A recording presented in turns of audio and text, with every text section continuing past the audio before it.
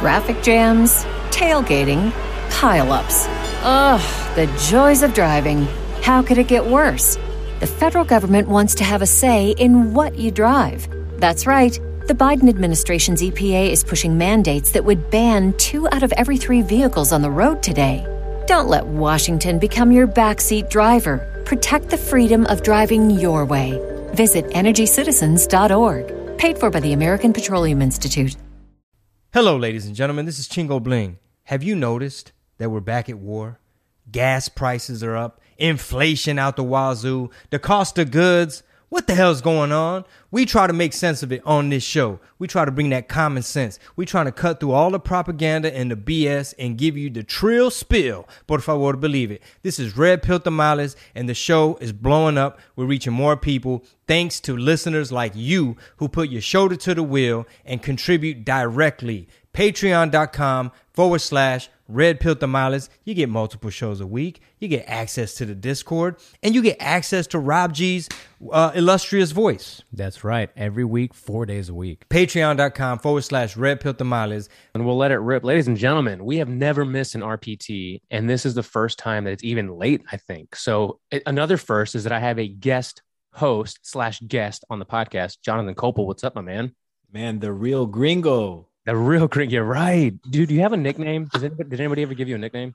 When I played intramural soccer in college, I was called El Gringo, but that was like it. So I don't really do nicknames much. And as you said that, you reminded me that you were not only a teacher, but you were a Spanish teacher, right? That's Dude, right. Hilarious. I can't wait to get into all that. So I was telling Jonathan before the show started, the audience has grown about double the size of the last time he was on, which was summer of 2021, where things were extremely chaotic and we never thought it could get more chaotic. And yet here we are, right? Spring of 2022. And it feels like it's barely starting to get to that point where it's about to pop off. So if everybody isn't following Jonathan, where can everybody follow you at, bud? Instagram.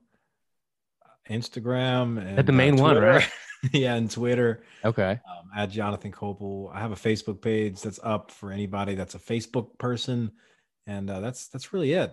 Fantastic. Well, as people know, Chingo's on the road. He's literally driving in from Florida because flight prices were so expensive that it made more sense for him and the comics that he rolls with to drive out about 2 days before the show or the shows, do the shows, and then drive back. So right now it's 8 p.m. He's, I think, 4 or 5 hours away. So it's 16 hours there, 16 hours back. They did 2 shows. It's a crazy situation, but nonetheless, you were free enough. I wanted to have an alumni on the podcast, kind of guest host and guest with me. And you were the first person I thought of because we haven't talked to you in so long. And here we are. Let's just kick it off by giving people a summary of how they may have seen you, because there's that infamous picture, right? That's you and is it like a blue denimish shirt? Yeah, I used to really like that shirt. That was one of my favorite shirts. I like that shirt too. Unfortunately, I will say that it gives me a Beto O'Rourke kind of vibe. So I don't know if you've ever gotten that. That's the guy that wants to take away the ARs. Yeah, Francis, I believe is his real name.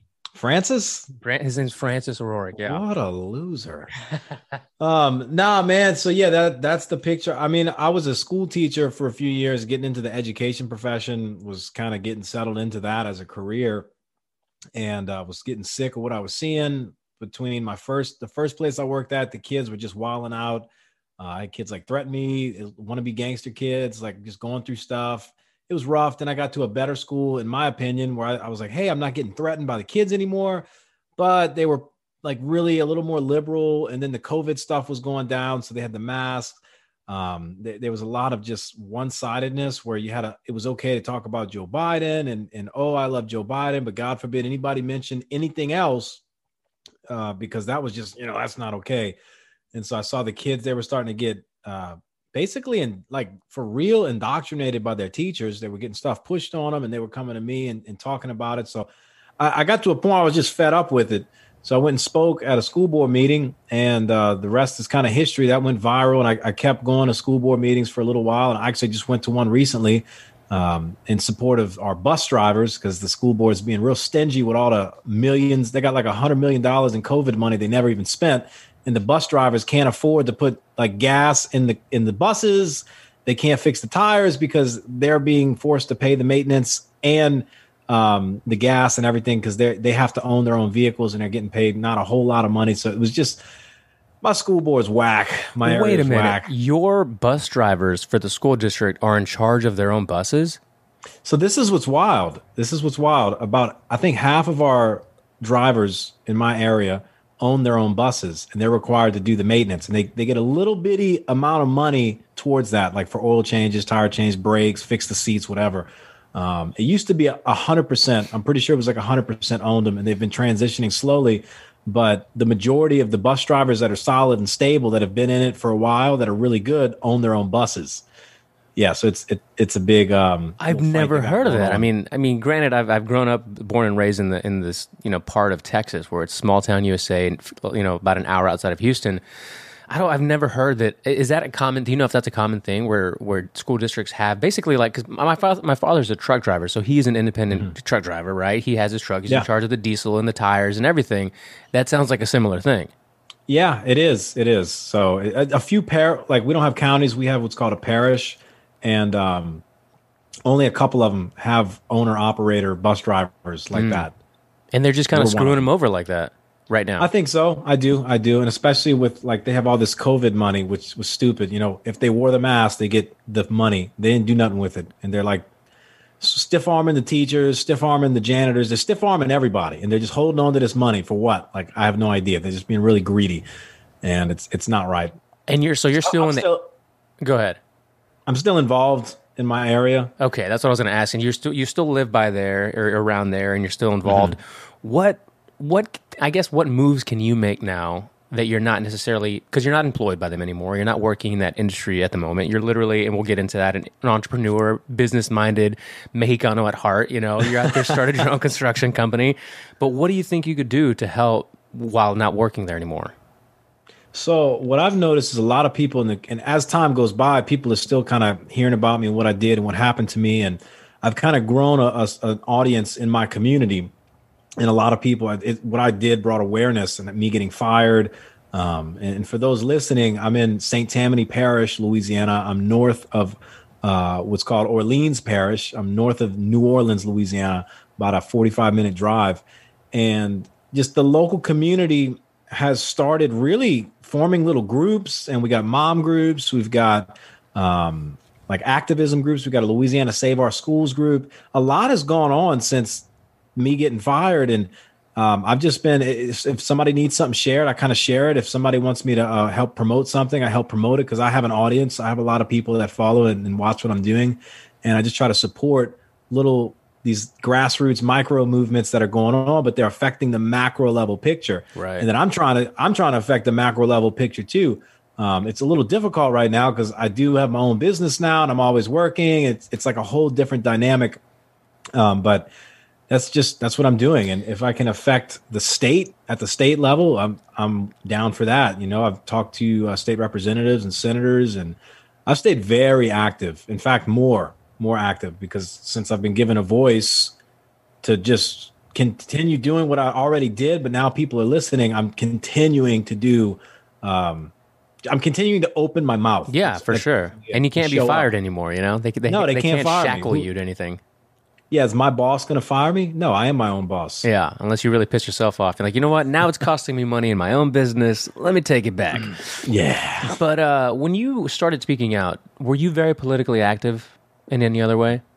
No, I was just teaching. I was saving up money. I was saving up to buy a second house so I could have a rental house. I wasn't trying to go speak up and stir up junk. I mean, I was just fed up with the BS that was happening at my workplace. I don't want to work in an environment like that and watch the kids get basically peer pressured into believing things that are not true. And it happens so much that even right now, I talk with parents still to this, like, all the time. I don't have kids of my own, but I always talk to parents, and they tell me, oh, my kid came home and said they were scared because they thought daddy was going to get drafted for the war in Ukraine. I said, who told you that? Oh, my 6-year-old found out by her teacher. Why is her teacher saying that the dad's going to get drafted? That's not even true. If that did happen, I think your dad's a little too old for the draft anyway. It's like, what? it's wild, the stuff that teachers say to kids, and then the kids believe it, and then they go home and take that garbage, and the parents are like, how do I undo all this brainwashing? So how did you ease your way into, because once you initially made that big splash with your it was a school board meeting, right, where you played some CRT audio, was it? Refresh my memory what it was. Yeah. So it was a program called Brain Pop. And they've actually restructured their website and a lot of things because so many subscriptions were canceled after parents found out about it. Schools quit using it. Even in Arizona, I talked to some parents out there. A mom approached me at a Turning Point event and said, hey, we canceled Brain Pop because of your video. I said, oh, good, I think. Great, good job. That's amazing. So what did parents think Brain Pop was? And then what did your appearance at that school board meeting actually show them? So Brain Pop, if you're not familiar with it, you just maybe think it's a video program that shows how a wheel spins. What is kinetic energy, photosynthesis? A plant gets sun, energy, oxygen, all that kind of stuff. But what they didn't know is that Brain Pop is woke as hell. They show videos about the transgenders, the queers. No way. Don't call a kid a he or a she. Call your friend a they, them, because you don't know what gender they are, so you don't want to offend anybody. They had the CRT videos where they're talking about black kids are more likely to be shot by police. And it's sad because when I brought that video up, the one about the police are more likely to kill black people, shoot black people, we have a black cop at the event, at the school board meeting. And it's like, is this guy just going to go run around shooting black people? Because, I mean, he's black too. So why are kids in our area having access to this and y'all are paying for the subscriptions?